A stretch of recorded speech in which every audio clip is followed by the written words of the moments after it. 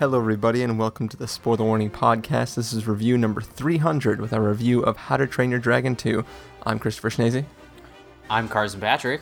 And I'm Stephen Miller. And if you're joining us for the first time, the Spoiler Warning Podcast is a weekly film review program. Each week we're going to dive in, debate, discuss, and argue over the latest film releases coming to a theater near you.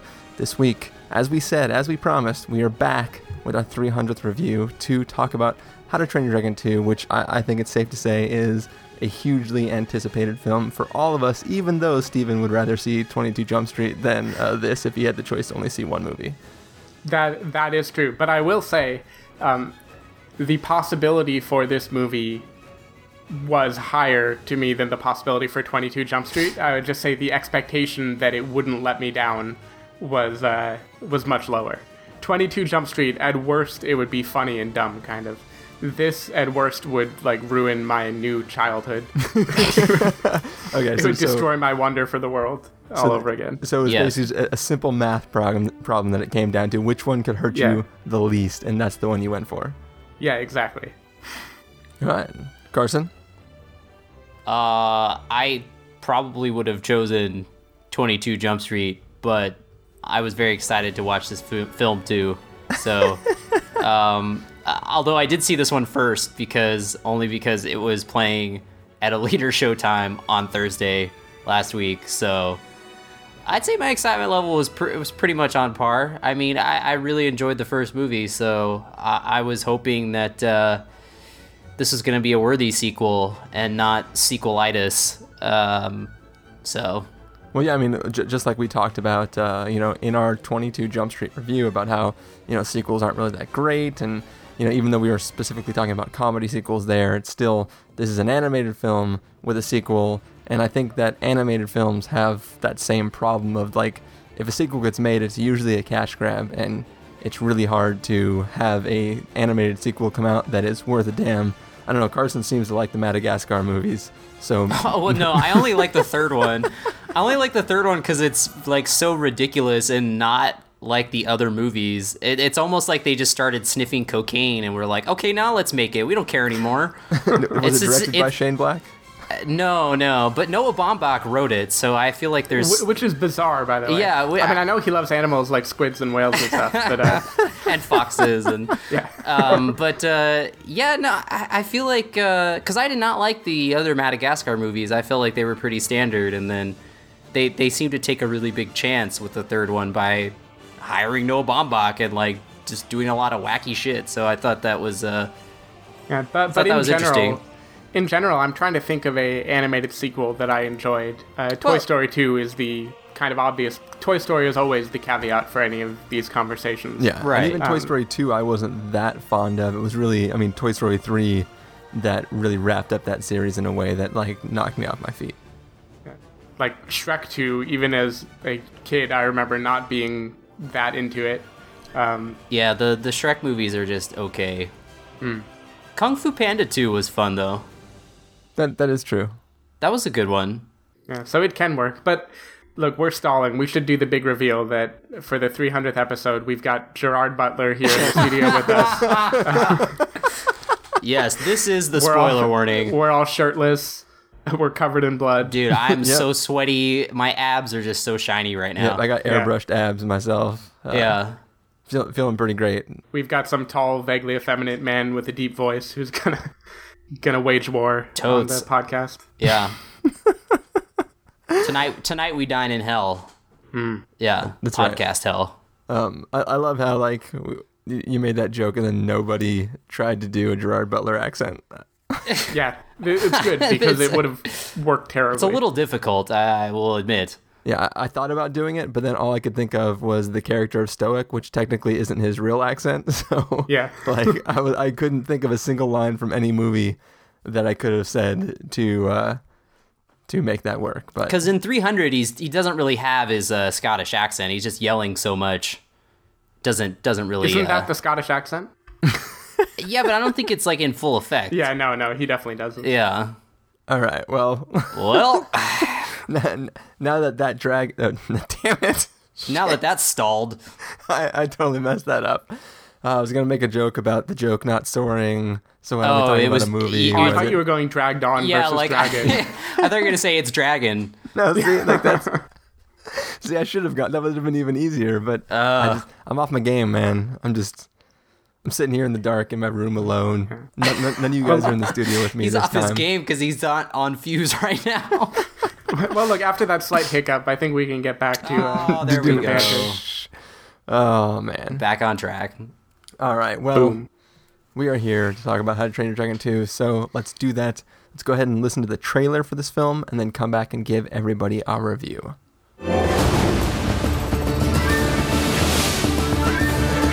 Come on, bud. There's a whole other world of dragons out there. Unbelievable. What do you say? What should we name it? Itchy Armpit it is. I bet you think you know a lot about dragons. Should I know you? No, but a mother never forgets. Every dragon has its secrets. I'll show them all to you. Did you know about this? That's your mother? Now you know where I get my dramatic flair. He likes you. Something is coming. Something you've never faced before. What's down there? I alone control the dragons. Drago Bloodfist is a madman. I'll buddy his fist with my face if he tries to take my dragon. Dad, there's something you need to know. Oh boy. I know what you're gonna say. You're as beautiful as the day I lost you. We're a team now. Now what do you want to do? Drago's coming for our dragons. We have to stop him. Together. Don't worry, bud. I'm not gonna let anything happen to you. You have the heart of a chief That's my boy! and the soul of a dragon. You know that doesn't wash out. Cut them down! Dragon Rider's coming through.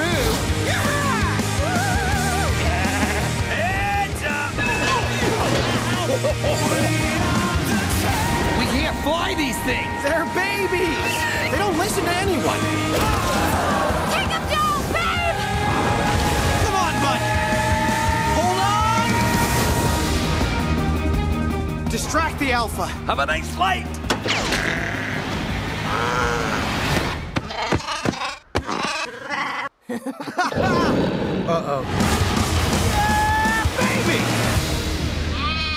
All right, so that was the trailer for How to Train Your Dragon 2.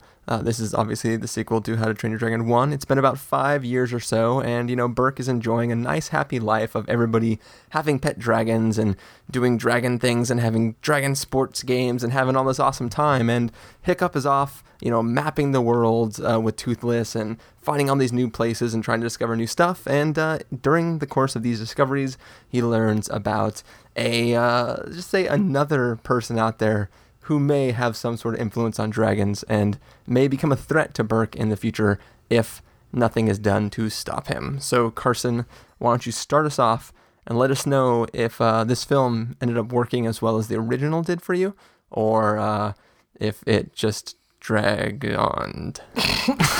That was pretty good. Good job. Yeah. I'll give you a clap for that one. Well, you guys told me to do that joke, and I had to do it. Bring it back. Yeah. I mean, you gotta bring it back and just beat it into the ground until. I mean, that's what sequels do. Yeah. So. And if it doesn't, maybe I could just go kill the alpha and reset time. We're keeping in See what I did there? theme. Yes. Yeah, that was good. You merged the two. Why didn't this reset time? Anyway, sorry. Go ahead, Carson. Yeah, like I mentioned, I very much enjoyed How to Train Your Dragon. I think it was definitely by far, still is, DreamWorks' best animated feature. And I think with this sequel, I do think that it's not as good as the original, but it's definitely hits some of the same notes, and it is pretty much on the same level. Like I feel like they were able to recapture a lot of the same magic and emotional intensity of the first movie. And I really do think that this could be DreamWorks' Toy Story trilogy if it, all pans out, because I also didn't really, I like Toy Story 2, but I didn't think it was better than the first like everyone else did. But that's how I kind of feel about How to Train Your Dragon 2, is that it's very much on the same level as the first movie, but I still think the first movie contains that sense of wonder and, because it was just like the first time seeing it all and soaking it in. But there's definitely, the sequel is no slouch. Like I think that we're instantly transported back into this magical world, and I feel like the themes in the film are darker this time around. And I was glad for that, because the trailer for this movie made it just look like total sequelitis, like woo, wacky, woo, like just we're cashing in and riding this dragon train till the end. So hold on, let me question you about that real fast. Like in the trailer, and there's been a couple trailers, I don't know exactly which one you're talking about. Well, besides like the full length one. Well, there's been at least 2 full length ones, I think. But either way. But besides the black sheep bouncing through the like horn hairs of the alpha, and the one guy saying like, "We can't ride these, these are babies." But besides those 2 things, what in the trailer gave you the impression that it was just like kiddie sequelitis-ness? Probably because it was scored to that 30 Seconds to Mars song. Yeah, the Owls of Ga'Hoole. The Owls of Ga'Hoole just makes me, I don't know, it's just like a very upbeat song. And But okay, so after this episode's done, go to YouTube and search for the trailer for Dragon Age Origins, I think, which is like an RPG video game for PC and whatever console it was, like a couple years back, and that trailer is set to that same song. And I don't like, do you just associate that song being kiddie as because of the Ga'Hools trailer, or do you just think the song has a kiddie feel to it? Because to me, I think that song's pretty epic. No, it is, but I just feel like that the trailer that at least I saw felt very much like it was lighter, and it didn't have like it had more of like a Shrek 2 feeling, and not how the first How to Train Your Dragon felt more mature than other DreamWorks properties. But then again, it was just a trailer. But I feel like that whoever cut that trailer poorly misjudged this movie, because I don't think the movie is anything like it. I don't know. To me, it came off very kiddie and not how the first one was. All right. So, but I'm glad that it didn't turn out that way, because I think there are a lot of, it keeps that same maturity from the first movie, because I think there's a lot of heavy themes going down in this movie. And yeah, like I said, the emotional intensity of the first film is carried over here. And I appreciated that. And once again, like all the flying sequences are really spectacular. Like I think the animation is actually better in this film than the first movie, just in terms of like the detail on different characters' outfits and weapons and the different dragons. It's all really, really cool to look at, and yeah, the flying scenes really put you front and center, and that first opening flying sequence is just, it's a really, really awesome scene. Like, I think it was in like the very first teaser that they put out, and Mm-hmm. This is Hiccup trying out his new suit.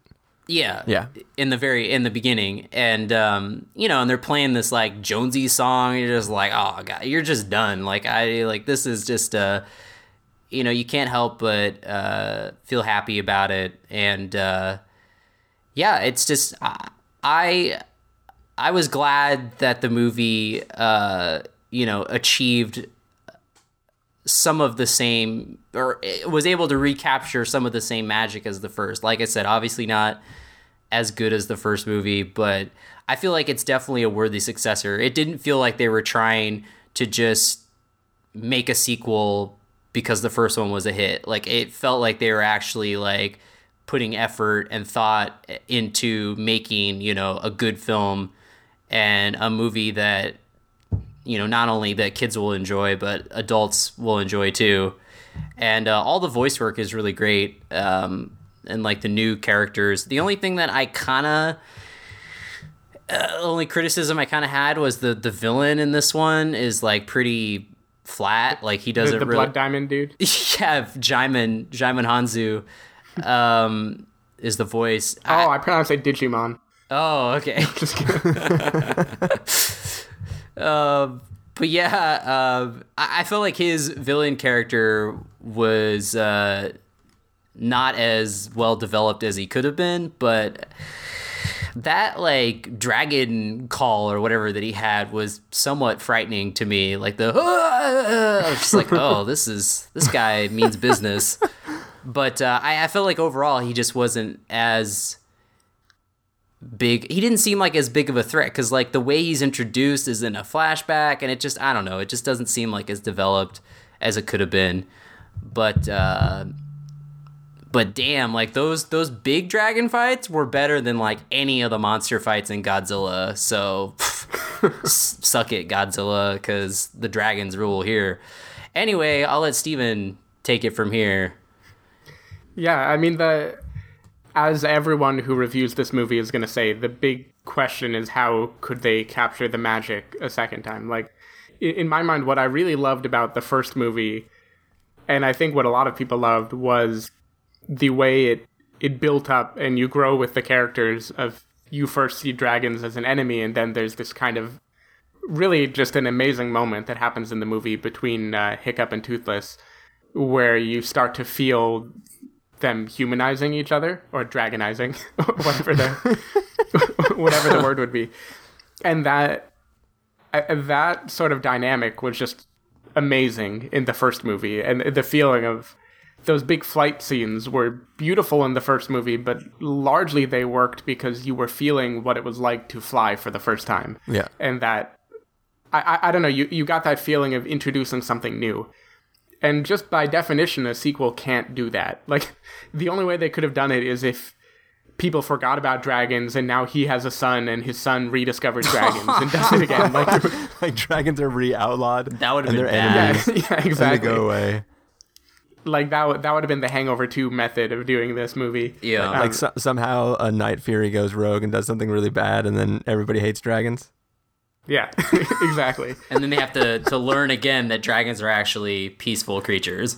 And so anyway, the big question is, how can they redo the magic? And I think the answer is they didn't really. I mean, they like referenced the magic, and they co-opted some of the magic we had in the first movie, and they did a good job of homaging it and kind of reminding you of it, but they couldn't recreate that feeling that the first movie gave you. They had to actually tell you a story this time of, it's kind of like making a romantic comedy and then having a sequel where now the people are together already and you're showing them living life. And like the only thing you can do is put them on some kind of new crazy adventure, because you can't redo the romance, basically. You have to make it different. So all that's fine, but what it amounted to me was a very well done movie, which looked pretty and had the protagonists, the voice actors that I like quite a bit. But it just kind of, it felt much more like I was watching a movie that was targeting children that new adults would be watching, but was trying to make a fun story in, an hour and 40 minutes or something, where it would hit highs and lows and it would get kind of dark, but everything was going to be resolved fairly quickly. Like, tension never lasted too long. I mean, some things were just a little off for me, and I don't remember the identity of Cate Blanchett's character. That's in the trailer, right? Yeah. Yes. Okay, so a big part of this movie is him meeting his mom for the first time, after all of these years of not seeing her.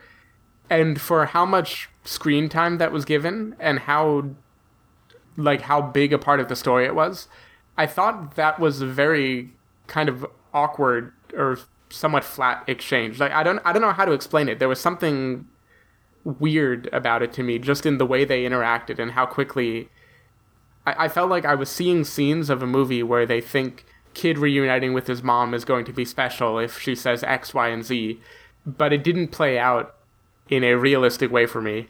And then the kind of dark things that happen in this movie, again, they were given weight, but it wasn't a weight that I felt the way that you felt like the lightness of flying with a dragon. It was much more watching something happen rather than actually feeling through the eyes of Hiccup. And like Carson said, the villain was also a little bit underwhelming. I don't mean to criticize too much. I only criticize because the first movie was flawless as far as I'm concerned. It was such a good movie. And this one felt much more just like a pretty good DreamWorks movie that happens to have all the same characters of the first one. But when it comes to what actually made the first movie special, this just didn't really do that for me. Another thing that I loved about the first movie is it really was the first thing that made me look at 3D as a meaningful artistic expression rather than just a gimmick. Yeah. And this movie was beautiful looking, but the flying scenes for me didn't carry that same sense of awe or depth. And maybe again that's just story-wise, like the first movie hinges on how awe-inspiring it is, so you can feel it in a way that this time you can't. It'd be like if Gravity were just people going back into space and nobody cares about it anymore. Like, it might still look cool. It might still look cool, but since it isn't a major plot point, you're not sucked in the way that you were the first time. I don't know. I don't want to ramble too much because I did like it. I had more criticisms than I wanted to, and I'm curious how Chris felt before going more into that. All right. Well, I think that it's possible that I like this the most out of all of us, because the things that you guys are complaining about are things that I did not complain about. Really, my only complaint about the film at all is, for some reason, the voice actress for Astrid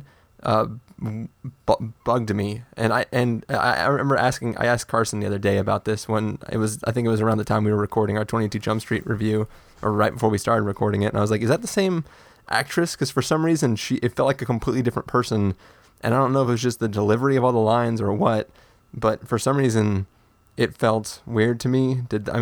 Carson already said it didn't really bother him the other day, but did it feel weird to you at all, Stephen? I should mention that the first movie wasn't that fresh in my mind, so I don't know how it changed. I liked her. And in fact, the scene early in the movie of her kind of making fun of Hiccup, I thought was one of the more endearing character moments in the movie. Well, no, so yeah, I liked the No, I agree with you. That moment worked for me totally. But I just, in general, for some reason, the like, I don't know if it was the cadence or the tone of the voice or what, but for some reason it just kind of was like, ugh, was bothering me. But I didn't notice it. But again, like Steven, the first movie wasn't particularly fresh in my mind. I mean, especially those supporting characters, since they have such little screen time anyway. Yeah. Mm-hmm. I don't remember if there was any sort of like change in her voice, so. Yeah, it's not fresh in my mind either. So it's just one of those things where my initial reaction was, oh, did they change that voice actress? So it felt off enough to me, even having been as long as it has been, that just something felt off. But anyways, that's beyond the point, because I really, really love this movie. I can see the points you guys are making about the differences, but I think that it doesn't, I guess I'm not weighing those changes as much. Like the first one was definitely about the discovery, the playfulness. Like the best scenes in How to Train Your Dragon, the first one, are the scenes where Hiccup has first met Toothless, and they're kind of trying to react with each other, but they're like really timidly engaging with each other because they don't know whether the other person is going to hurt them or if they're going to be nice to them or what exactly they're doing. And even as they start to become friends, there's not a complete trust there.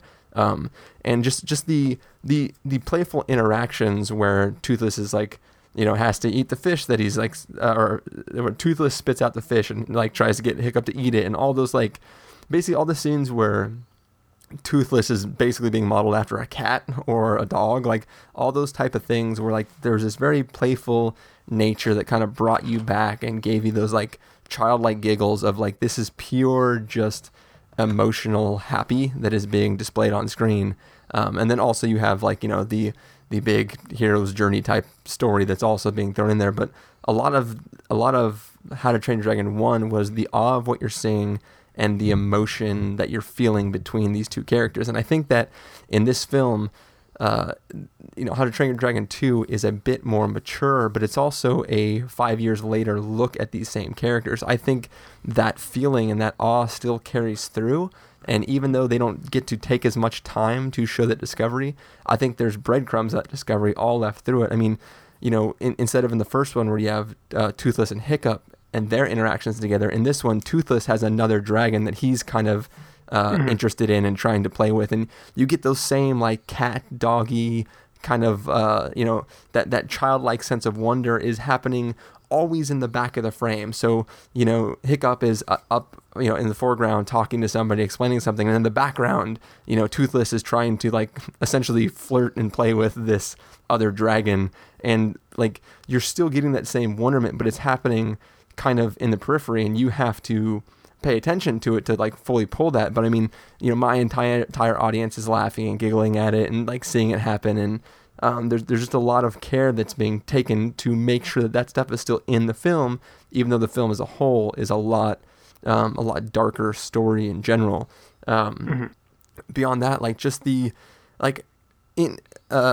is a lot like the character of Flint Lockwood from Clyde with a Chance of Meatballs. Like he's basically an inventor and a very timid guy who has to kind of use his inventions to overcome things. Like that's kind of the that's the like archetype of that character. And like in this, he is advanced so far technologically, and they don't spend a lot of times where he has to like explain how like I twist this little thing and it does this, and then try to explain like I haven't, he's not having the like spray on shoes where he's like explaining all the devices. He just uses them in an interesting way where you can see how it's been 5 years, and in the 5 years of time, he has put time into figuring out how to, help Toothless's rig as he flies, and how to create his own wingsuit so that he can fly, and the like flame sword with like the dragon gas stuff, like all the sick ass inventions that he has, that all are big little, they are little things that show in a big way like who he is as a person, and like how that character, even though he's much older now, is still sort of that same guy. And obviously since, before it was like, oh, I don't want to fight dragons because, I'm puny and maybe dragons aren't that bad. Well, now if the city isn't being ravaged by dragons anymore, he can't have that same story of like, I don't want to fight things like everybody else. He has to have some other way to show his progression and stuff. And like, they're showing that in a bunch of different ways.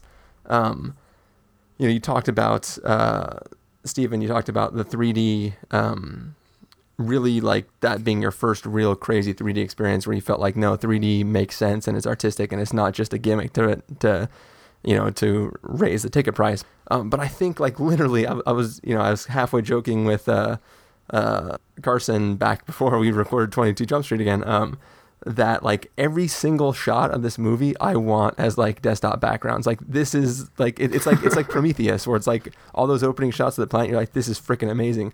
There's a shot where and it's the same one that I referenced to you again, Carson. There's a shot with Hiccup like standing facing away from the camera, and the background is like fully blurred, but there's like a raging fire off in the distance, and he's just holding this bow, and it's like the most epic hero shot of all time. And I don't know, it's like every single, just the art style, the little emotional beat stuff is still there. Sometimes in the background, but still there. And I didn't really have a problem with the villain in general. Like obviously he doesn't get a lot of time, but that's sort of the way it's supposed to be. Is Hiccup doesn't we get as much background to that character as Hiccup does, and Hiccup just wants to do the right thing and wants to go out. Like he's not like, yeah, I'm awesome and tough now, I'll go kill this bad guy. He's like, well, maybe I could just talk to the bad guy and make him understand that he shouldn't be a bad guy. Like this naive, he's older now, but he still has this naive, childlike understanding of, there is evil in the world, and if you try to approach everything as this naive child, then possibly bad things are going to happen. And I don't know, for me, the lack of background of that villain wasn't a problem at all, because we didn't need to know what it was. We just needed a few moments to show that he is a viable threat, and that, everyone, including Hiccup, including all the people of Burke, are actually in danger because of his presence. And I think I can agree with that. I didn't need too much more backstory on him. It was more a matter of pacing in general. I felt like, and maybe this movie was just too short for me. Maybe that was the problem. I felt like the distance between recognizing him as a real threat and deciding that, actually he can be overcome, had to be like 10 or 15 minutes, right? Yeah. Yeah. And that sort of pacing made him feel... It made the villain not feel like it earned the build-up. Like, it takes so long to really show you him, and then it's so quick into demasculating him, kind of. It took away from the villainy aspect to me. It didn't... and maybe just in general... Sorry, if you want to talk about the villain, you should jump into that, because I was going to switch gears to some other points. Oh, no, I just was going to say that it just didn't feel as substantial as I guess it should have been. Like... I just think that there were a lot. I mean, even the stuff with the mom, and there's some other major scenes that I feel like they happen, and then almost in the next scene, it's just like, okay, we're on to the next thing. Yeah, like now we're riding baby dragons. Right, exactly. And it's just like, wouldn't you be... Well, that's because the other dragons weren't around. Yeah, but it's just like, wouldn't you be destroyed? Like, I'm just talking tonally. Yeah, tonally. No. Tonally, it's just like very, very shifting very quickly. And I think maybe part of that is because the movie was short. I don't know. Like, I would have preferred maybe a little more time spent on some of the things. Because it did... I do think it comes down to what Steven said, the pacing. Like it feels, it's all very quickly paced. Like I actually thought that, like, when the movie ended, I was like, oh, like it was over very quickly, and a lot of the stuff in the movie feels like, that they're just running at 90 miles an hour, and there isn't quite as much time spent on certain things, like how the first movie, I felt like, really took its time to ease into things and really get into the characters and stuff. And here it doesn't feel that way. It's just kind of like, go, go, go, go, go, and then... And to be fair, it's harder for this movie, too, because the first movie was so personal and kind of small in scope, and this movie is huge. Like, little bigger. Have huge effect.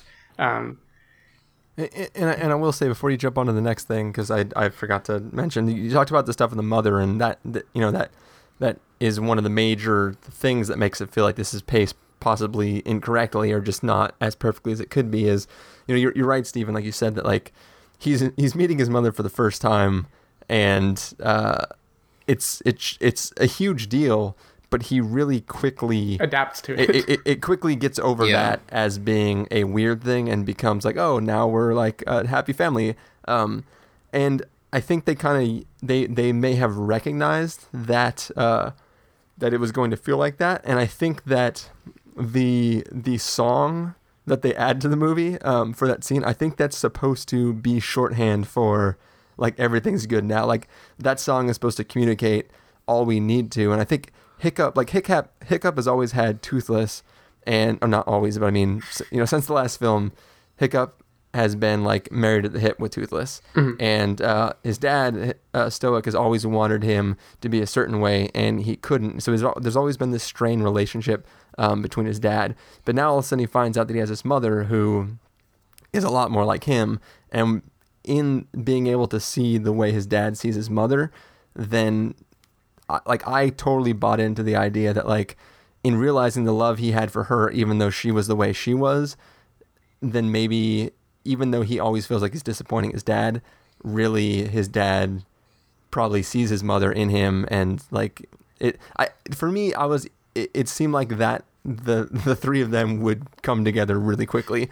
Maybe not as quickly as the film portrayed it as, but I accepted the shorthand of that musical cue and didn't rest on it too long. And you're right. I also saw that as shorthand and thought it was a very well done scene. It just didn't undo to me that so much of this movie, and maybe if I actually went out with a stopwatch and measured it, I would be wrong, but it felt like a lot of the movie was just showing the bonding and the having fun, so much so that the big ups and downs, like the huge peaks and lows, were kind of condensed too much. I don't know, it just seems like it could have been paced better. But to go back to a more broad point, I think the fact that the movie was not fresh in my mind when I watched it meant that... So when I came into this movie, there wasn't some love for all the characters and the world that I was inheriting immediately. I was kind of needing to remember and be reminded of it again. And the way the movie is done feels more like it jumps kind of in media res, like right away. We're back where we started. Look, these are all the characters again. They don't really need an introduction. We're flying around. We're doing stuff.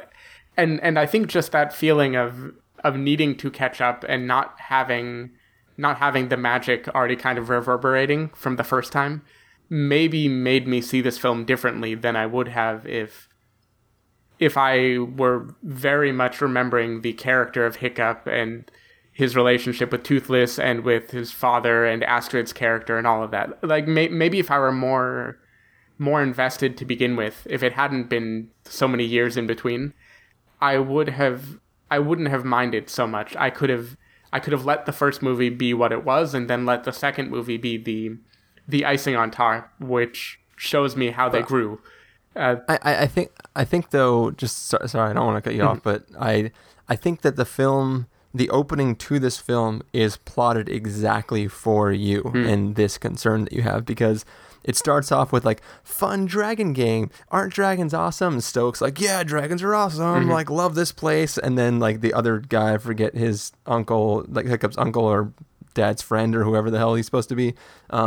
He's like, where's Hiccup? And then smash cut to Hiccup being himself, getting those moments where he gets to you kind of get to re-experience the bond that he has with Toothless. And then Astrid shows up, and like, the scene that you said that was like one of the most endearing scenes of the film happens right there too. And it's like right from the beginning of the film, we start with, yay, fun, dragons are cool, aren't you glad you're seeing another dragon movie? And then cut to like, but before we go on, let's remind you guys how this movie makes you feel, and then continue the film. The only way I can explain it is when the movie started, I felt like I was watching something fun and wishing I were involved in the fun.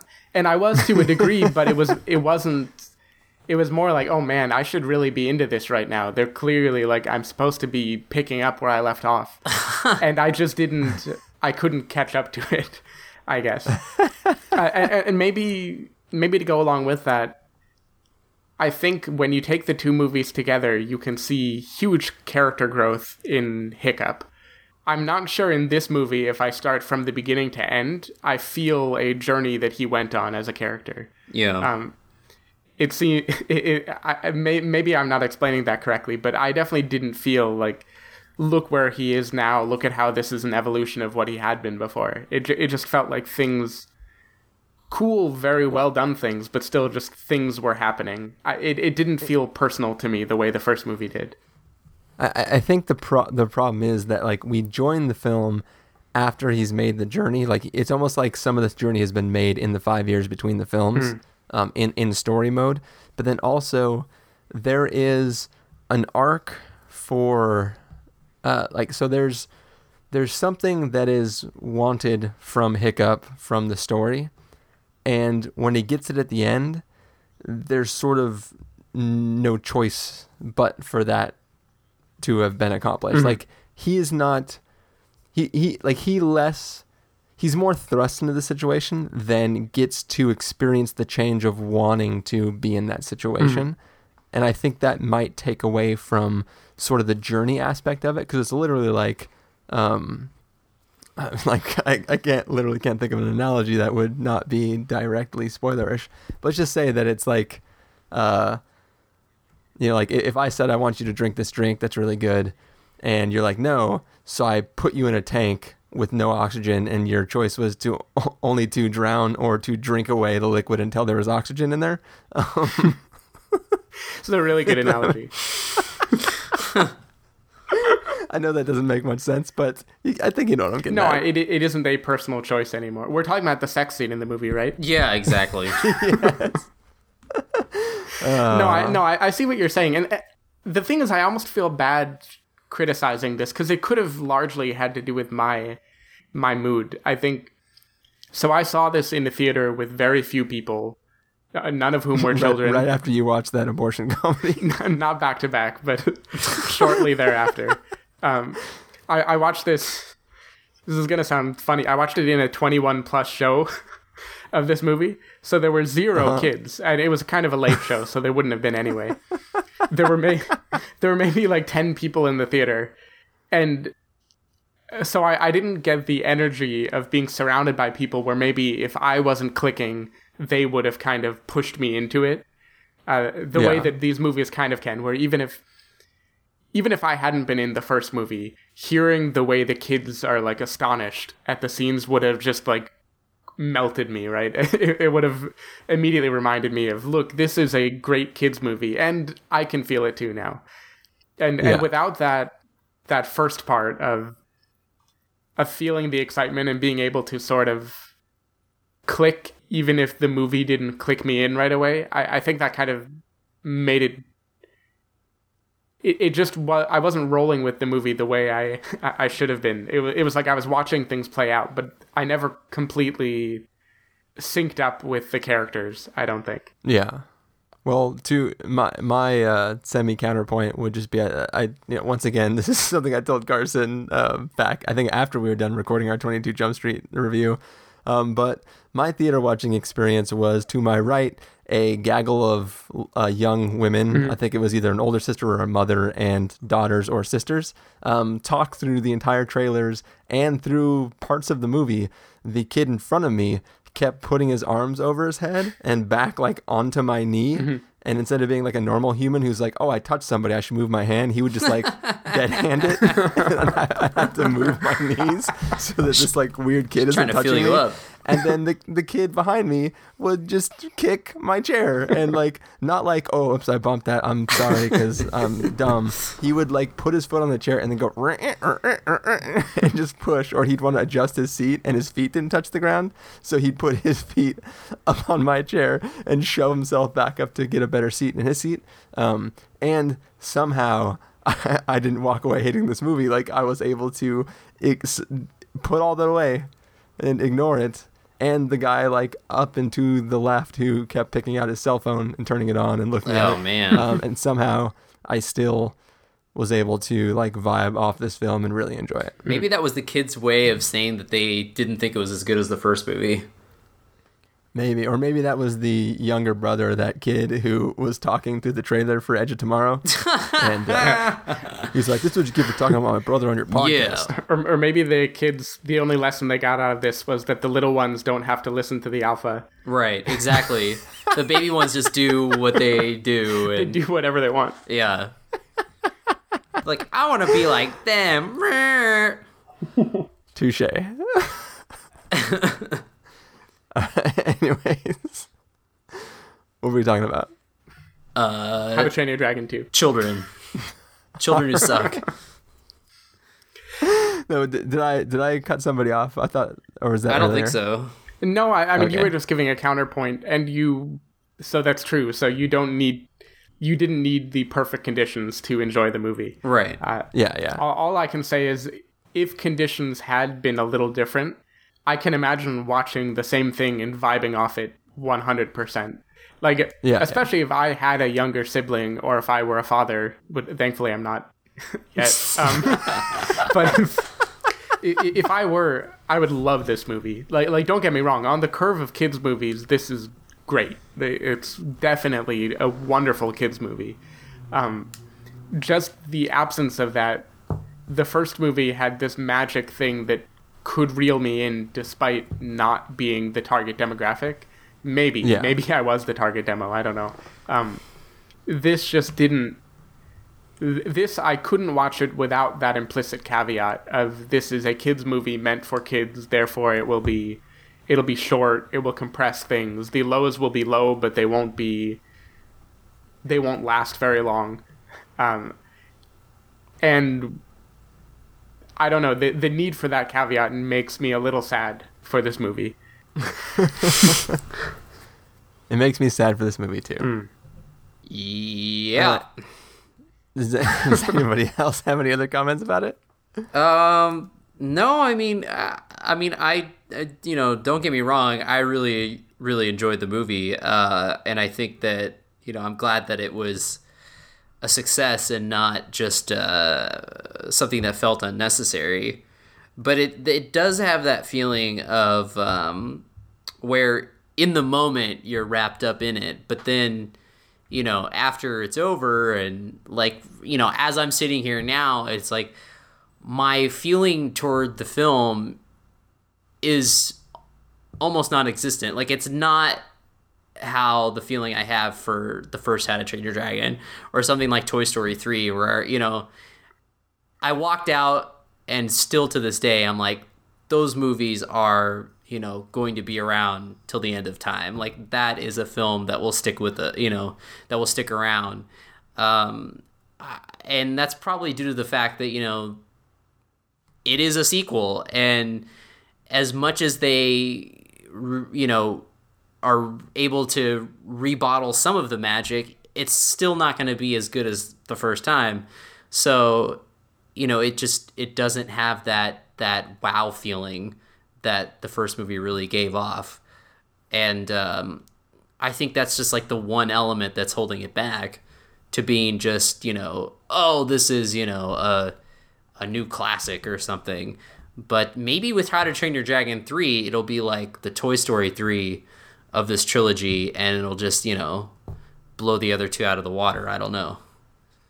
Well, I will say also that that my love for this film is mostly from a moment to moment, just feeling and vibing off of their presenting of the information, not necessarily on the information itself. So it's not like I'm walking away going like, oh yeah, this story was like so great because of this and this and this. It's really like individual scenes of brilliance. I mean, Hiccup and Toothless on the little cliff overlooking the new world and their interactions together.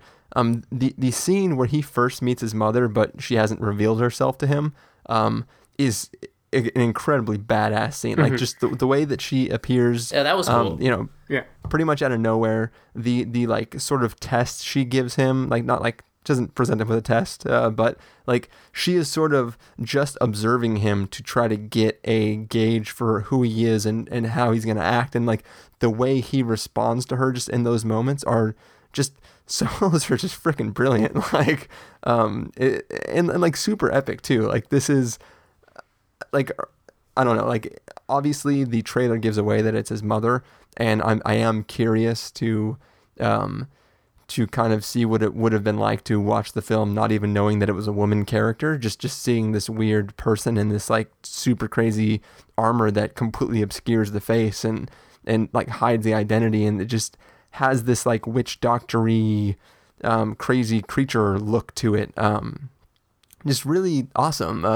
When she goes off to try to show him the world of dragons and like what she knows about dragons, like that scene's pretty awesome, where they're just like flying around and hanging out in the wind currents and stuff like that. Like there's a lot of greatness to this movie, and it just looks like $1 million to me too. Like it just, oh yeah, visually, like, I mean, I already said it and I can say it 1 million times, but like to put this in context though, like yes, this is the newest animated film I've seen, and just because the way the technology works, it's going to look better than older things. But I was over at my cousin's house this past weekend, and they had Brave on in the living room, and everything in that movie except for Merida's hair looks like trash. Like that movie is the ugliest CG movie I've ever seen. And I remember watching it and thinking like, oh, like this looks pretty good, but it looks terrible comparatively to How to Train Your Dragon 2.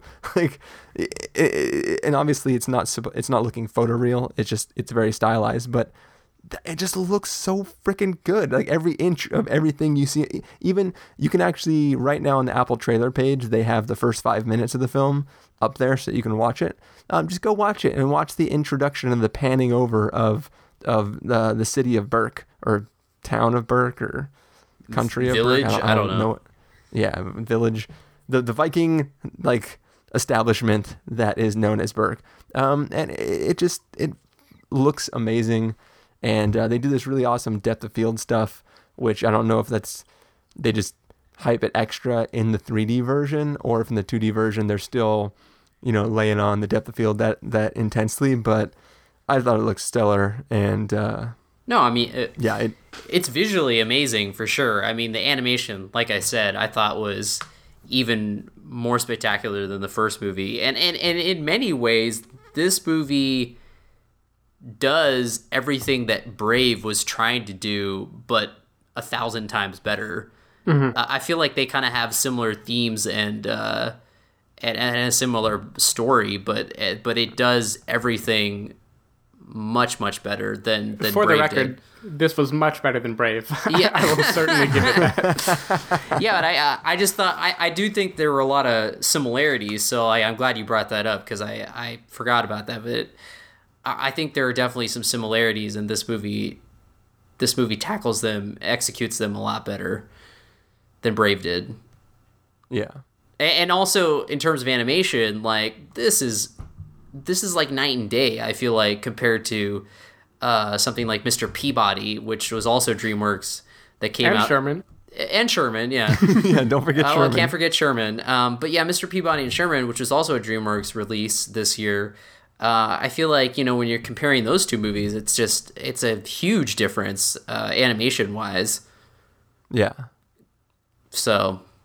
Yeah, I can't disagree. I mean, the movie looks amazing. I would be a fool to criticize it for that. It's definitely a great looking movie. Yeah. Well, I think that probably brings us about to. Oh, do we want to have a spoiler section real fast, just to talk about the one big thing that every podcast is going to have a spoiler section to talk about? Sure.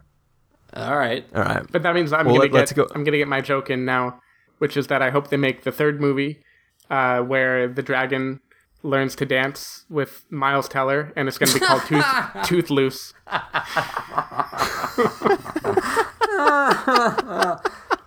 Oh, I'd watch the shit out of that. That's terrible. That sounds like a Madagascar 3 route right there. Speaking of, I was gonna make this comment when we were talking about Madagascar earlier, but then I didn't, and I didn't want to bring it back to us. But since you just referenced Madagascar again, I'm gonna do it now. I hate myself because they showed the stupid trailer for the penguin offshoot, yes. And don't confuse what I'm saying. I don't want to see that movie. But no, I think you do. The scene where he starts eating the cheesy puffs and just the way it kept cutting back to him, and he had more and more cheese on his face, and it was just dude, that shit was hilarious. It was like 4 bites in, and I was like, oh damn it. I just was so pissed that it made me laugh. The penguins are the funniest parts of those movies. I'm gonna watch. I think it looks hilarious. Well, you're gonna watch it even if you don't think it's hilarious. Of course, but I mean, I think it does look pretty funny. The penguin characters are the funniest characters. They're the wackiest. Sorry for the digression. I just had to get that off my chest so I could feel a little bit better about it. But anyways, so we are gonna close up the show now and get to our verdict. Then tell everybody where they can find us. Music will fade in, and then it'll fade out, and we're going to have a short spoiler segment. So let's go ahead and do the verdicts now. Carson, if you're going to give this a must-see, a reckon with a caveat, wait for rental, pass with a caveat, or a must-avoid, what would you give it? I think I'm going to give it a very heavy recommend with a caveat. Caveat being, I don't know, it's not as good as the first movie, but I feel like I feel like if you were to like pull me right as I exited the theater, I would have said must see. But I feel like after like after a week has gone by, like I feel like I just don't have as much enthusiasm for it as like I would the first movie, where I was just like, I mean, people who've listened to the show know, because like that the entire rest of 2010 was all like, have you seen How to Train Your Dragon on every episode? So like I feel like How to Train Your Dragon 2 not going to be that high of a status where we're constantly referring to it again. So that's why I feel like I'm going like I'm on the cusp, but I think that I really enjoyed the film, and I think if you enjoyed the first movie, probably gonna enjoy the second one. I don't think it is unnecessary, but I do think that it has its flaws in that it doesn't quite take its time as the first movie did, and it just feels like it's paced very quickly and yeah, I mean, the animation alone, though, is worth seeing on the big screen, so that should be the ultimate reason to go see it. All right, Steven. Yeah, I am in the same boat, giving it a very strong recommend with a caveat. The caveat being the same one I've been mentioning throughout, which is that this is much more so than the first movie. This, in my mind, needs to be judged on the children's movie scale. It's really beautifully done. I can appreciate what they did with the characters and how they managed to make a fairly big, compelling story out of the original. But at the same time, it didn't capture the magic for me that the first one or a Where the Wild Things Are type movie did, where it just pulled me in with wonder. I didn't get that going into this movie. And even if you do love it, I imagine, like Carson said, I don't think this will be the sort of game changer at the end of the year that it was in 2010.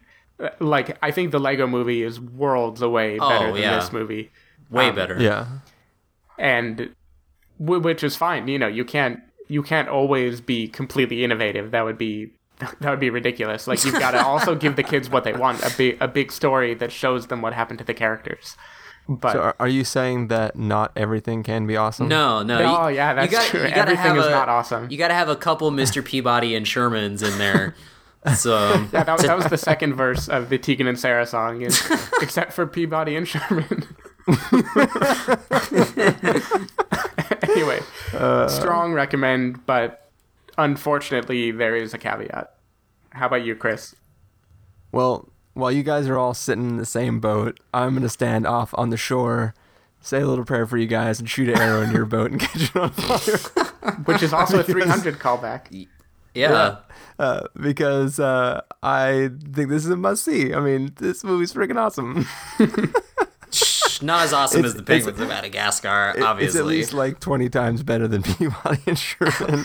Oh, well, of course, I mean, yes, to put things in perspective, I did see the original How to Train Your Dragon in theaters 4 times, and 3 of those times I was dragging people to make sure they saw it. You were dragging them. Which is the same amount of times I saw Inception, which, if you guys remember from this podcast, is like probably my favorite movie of all time. Mm-hmm. So, yes, this one, I haven't already made dates to drag people to go see How to Train Your Dragon 2.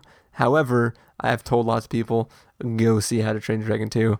I don't know if I'll catch it again in theaters just because, time constraints and stuff. But I did love it. The things that are in the first film that made me love it are present in this film. Maybe the pacing has a little bit of issues. Maybe it's just not a perfect gem of a film, but it has these moments of pure awesomeness, pure epicness, pure heartfelt stuff. Etude. Way to undermine that. But I really loved it, and I have to give it a must see. So there you go. And that is the end of the regular non-spoilery segment of the show. So, Carson, if people want to find you throughout the week, where can they do that? You can go to practicalcandy.wordpress.com. Steven. People want to find me, they can go to twitter.com/sdavidmiller, facebook.com/sdavidmiller, or sdavidmiller.com. People can find me over at ChristopherInRealLife.com or twitter.com/ChristopherIRL. You can find the podcast over at thespoilerwarning.com, where you can get a bunch of back episodes of the show. You can follow us on Twitter at twitter.com/spoilerwarning to figure out when the episodes go live, or like us on Facebook at facebook.com/thespoilerwarning. If you want to get a hold of us directly, you can send an email to fans@thespoilerwarning.com. You can use the little form on our site under the contact section, or you can leave us a voicemail at 760-575-4TSW. That's 760-575-4879. Music for this episode will come from the soundtrack to How to Train Your Dragon 2, so hopefully you're enjoying that. Music is going to fade up, and for those of you who either don't mind spoilers or have already seen the film, we're going to come back in just a moment to talk about a major event that takes place in the film. Everyone else, we hope you've enjoyed this episode. We hope you go see the movie, and thank you guys for joining me. Yes, thank you for having me. And since I always mention it at the very end when we talk about music, the score in this movie, John Powell, once again, killing it with the score. I think the blending of the theme from the first movie into, new themes in this film, it worked. Of course, another great thing about the first movie is it has a really good theme. So anytime they start pumping that in, you're just like, yes. Mm-hmm. Yeah, it is a badass little anthem there, and it is kind of cheating if he's just gonna fill the soundtrack with 4 versions of that same song, or remixes of that Jonesy song. But each of them is really awesome, and they are used to very epic ends, I guess. They're used well. They're incorporated well for the content in which they are being played under. Yeah, definitely. And since I always have to end with a pun, I'll say if they don't do Tooth Loose as the next movie, then they should have Danny DeVito and Bette Midler show up and have toothless people, which would also be very good. I'd see that too. All right. It was better than Toothless in Seattle or Toothless in a Saddle. I couldn't figure out what to do with that one. All right. Well, thank you guys for listening. Everyone else, we'll be back with spoilers.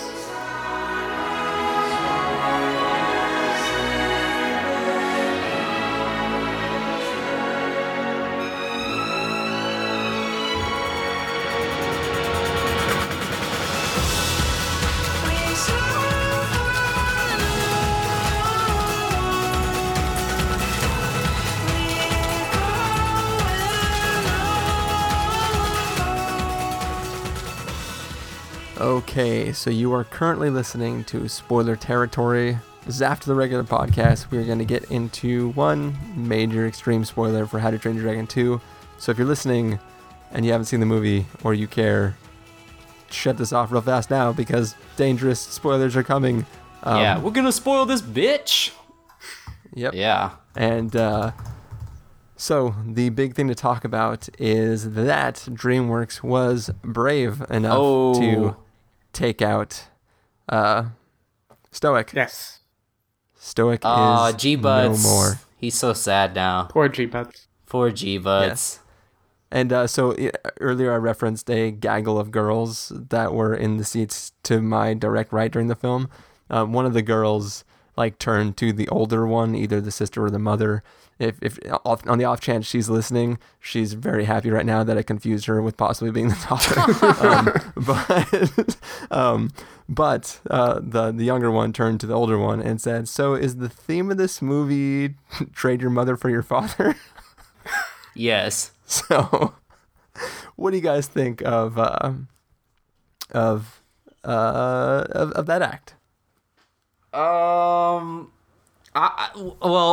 I'll start off by saying what I told you after 22 Jump Street was I'm shocked they released this film on Father's Day weekend. DreamWorks got ballsy with that move. I almost feel like they should have swapped the release dates for Chef and How to Train Your Dragon 2, because I felt like obviously this would have been just played gangbusters on Mother's Day weekend, and it'd be like doing Obvious Child on Mother's Day weekend. Yeah, exactly. But I feel like they, that's too obvious of a relationship. Right? Yeah.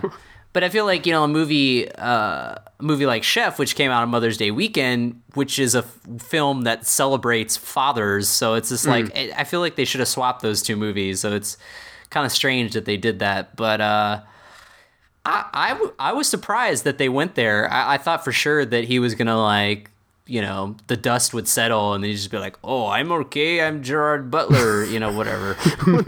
I was thinking that too. I was like, "There's no way that fool's dead." And then it cuts to the scene that I said was super awesome looking, where giving him the Viking burial there. Yeah. I'm all, he dead. Unfortunately, it was spoiled for me, or not spoiled, but I read a review which mentioned that it got very dark and weighty, and I knew right there, someone is going to die. And then when that happened, I didn't have a moment of questioning whether they were going to stick to it or not. Yeah. Yeah, so but I'm glad that they stuck with it and they didn't chicken out. Yeah, I'm glad that they did it. I just feel like they threw a very heavy scene in there. It was kind of like your issue with Spider-Man 2, Chris. The Amazing Spider-Man 2, how I guess I won't spoil another movie, but a person dying in that movie, there was not a long period of grieving after that. It was kind of like jump, and then you're back sort of in comic book land again. And that's how I felt How about I Met Your Mother. Similar issues. That's how I felt about this movie too. Stoic dies, and then the next scene they're like, "Gotta ride these baby dragons." Bro. Yeah, and it was actually played for laughs right away. It wasn't like with these people. It was so odd. You don't see recurring pain in Hiccup at all, right? It's confined to that one scene, and then it's done. Well, you don't. So they do have. I'm making all these stupid ass excuses for this movie. So much like they use the shorthand of the song to get past the period of time it would take to suddenly have your mother back in your life, they use the shorthand of Hiccup gives a rousing speech of vengeance talk. And that moment is genuinely badass. It's not that he is that well spoken. It's just you can tell there's something behind that, and I'm not even that the period of time it takes them to get over specifically Stoic's death doesn't bother me as much because of the context of they know there's not enough time because Burke is about to be destroyed. And he does give the speech. So for me, the real thing is that we have yet to see any ramifications of the fact that it was Toothless that does it. If it was just if the Alpha would have killed Stoic, well, technically it did, but if another dragon would have just attacked Stoic and then he was dead, that would have been. It would have been different than the fact that it is Toothless. And, there is the moment where Toothless comes out of the spell from the Alpha and he's kind of like, "Whoa, what's going on?" And he does shoo him away and tells him to get out of there. Mm-hmm. But that really isn't carried on very far. Yeah.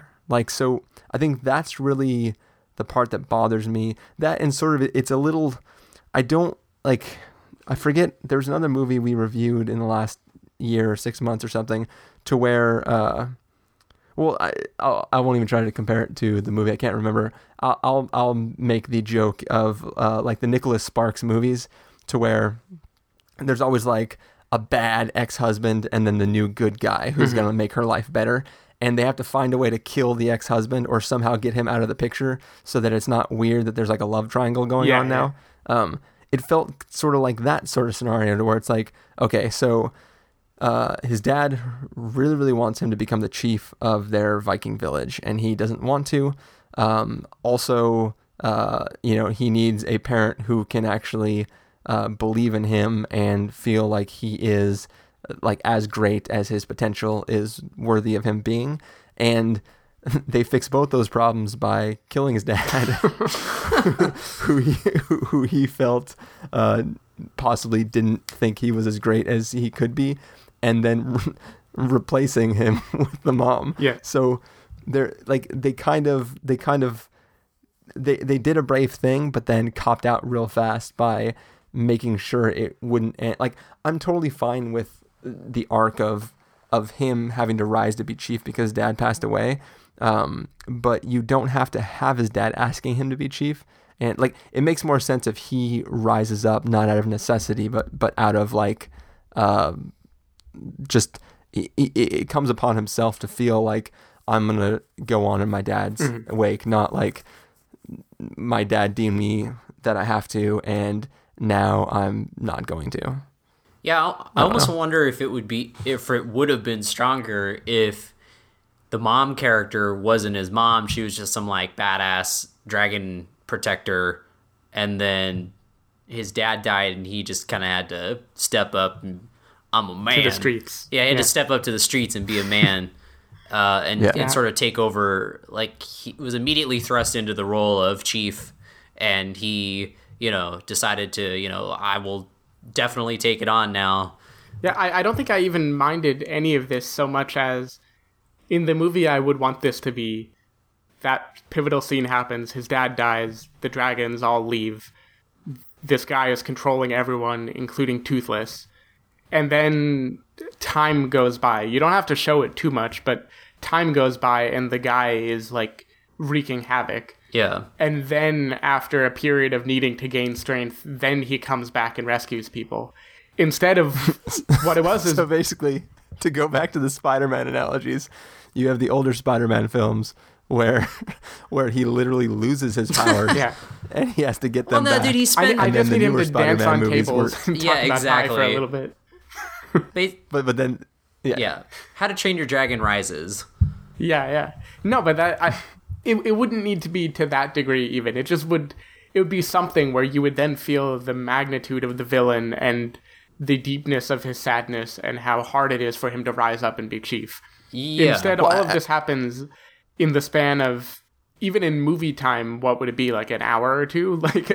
Like it just... It feels even dead. less than that. I'm sad. He's gone. Yeah. We're coming back. The guy's about to attack. We stopped him. Hooray. The end. Right? It just didn't... It tried to have big themes and deep themes, but it didn't carry the weight that I would have liked it to carry. Yeah. And it could have done that even with its short runtime, if it just kind of plotted things a little differently. Yeah.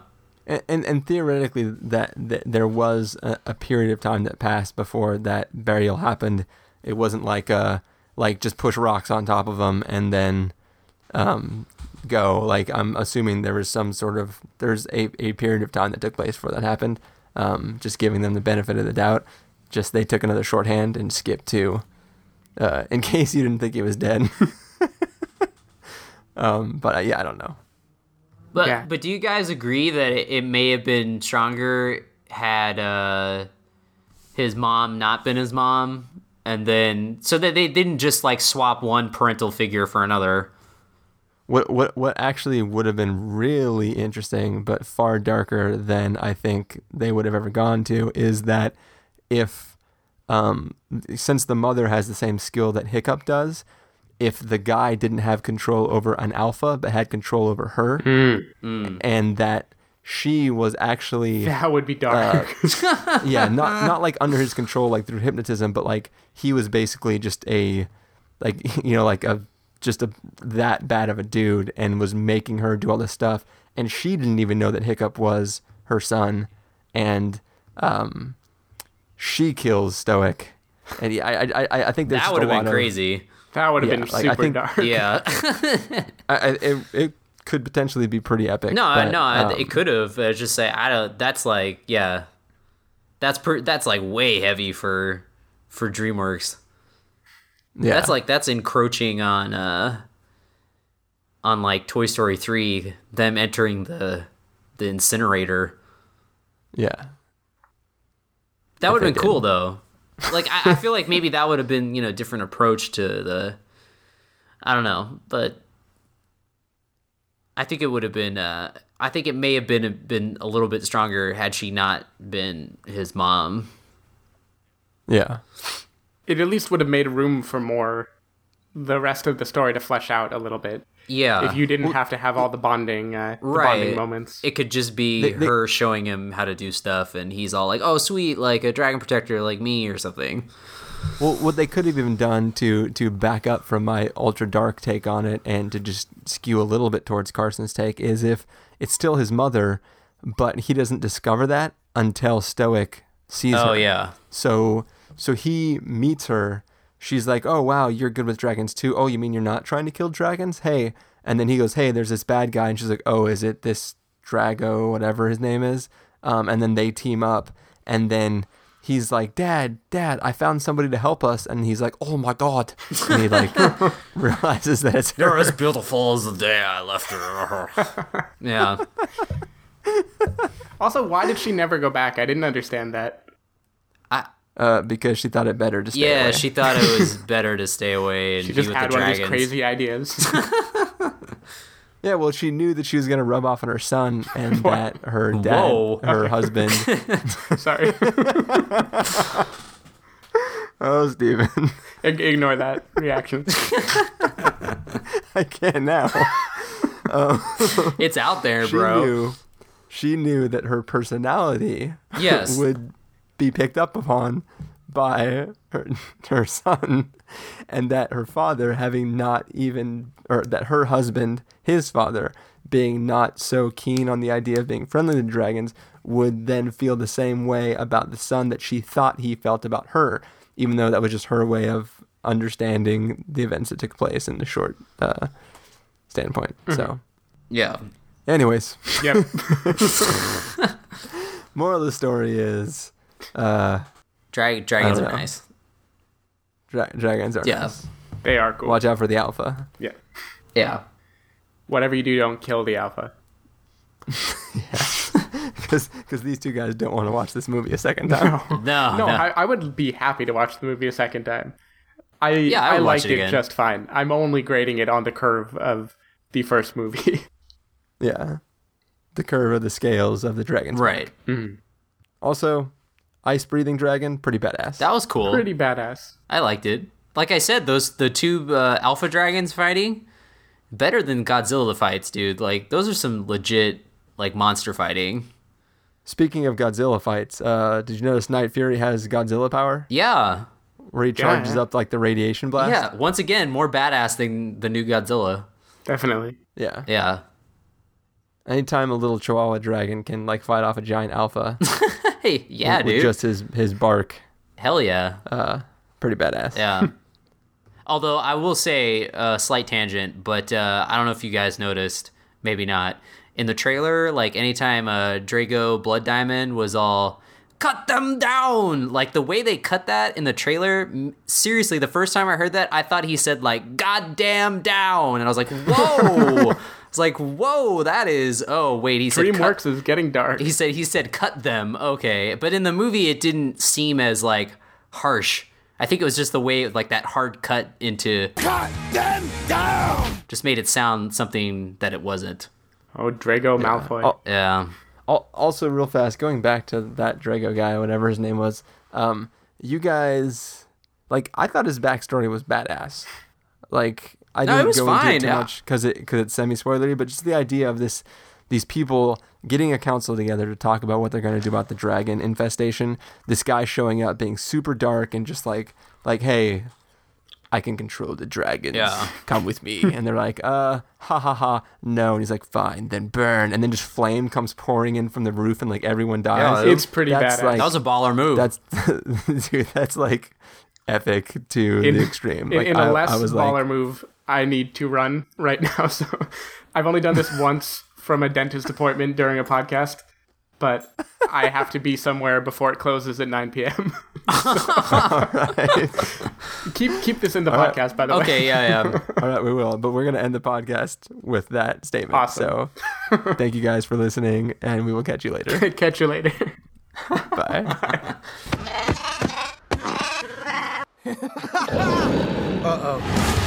Yeah, baby!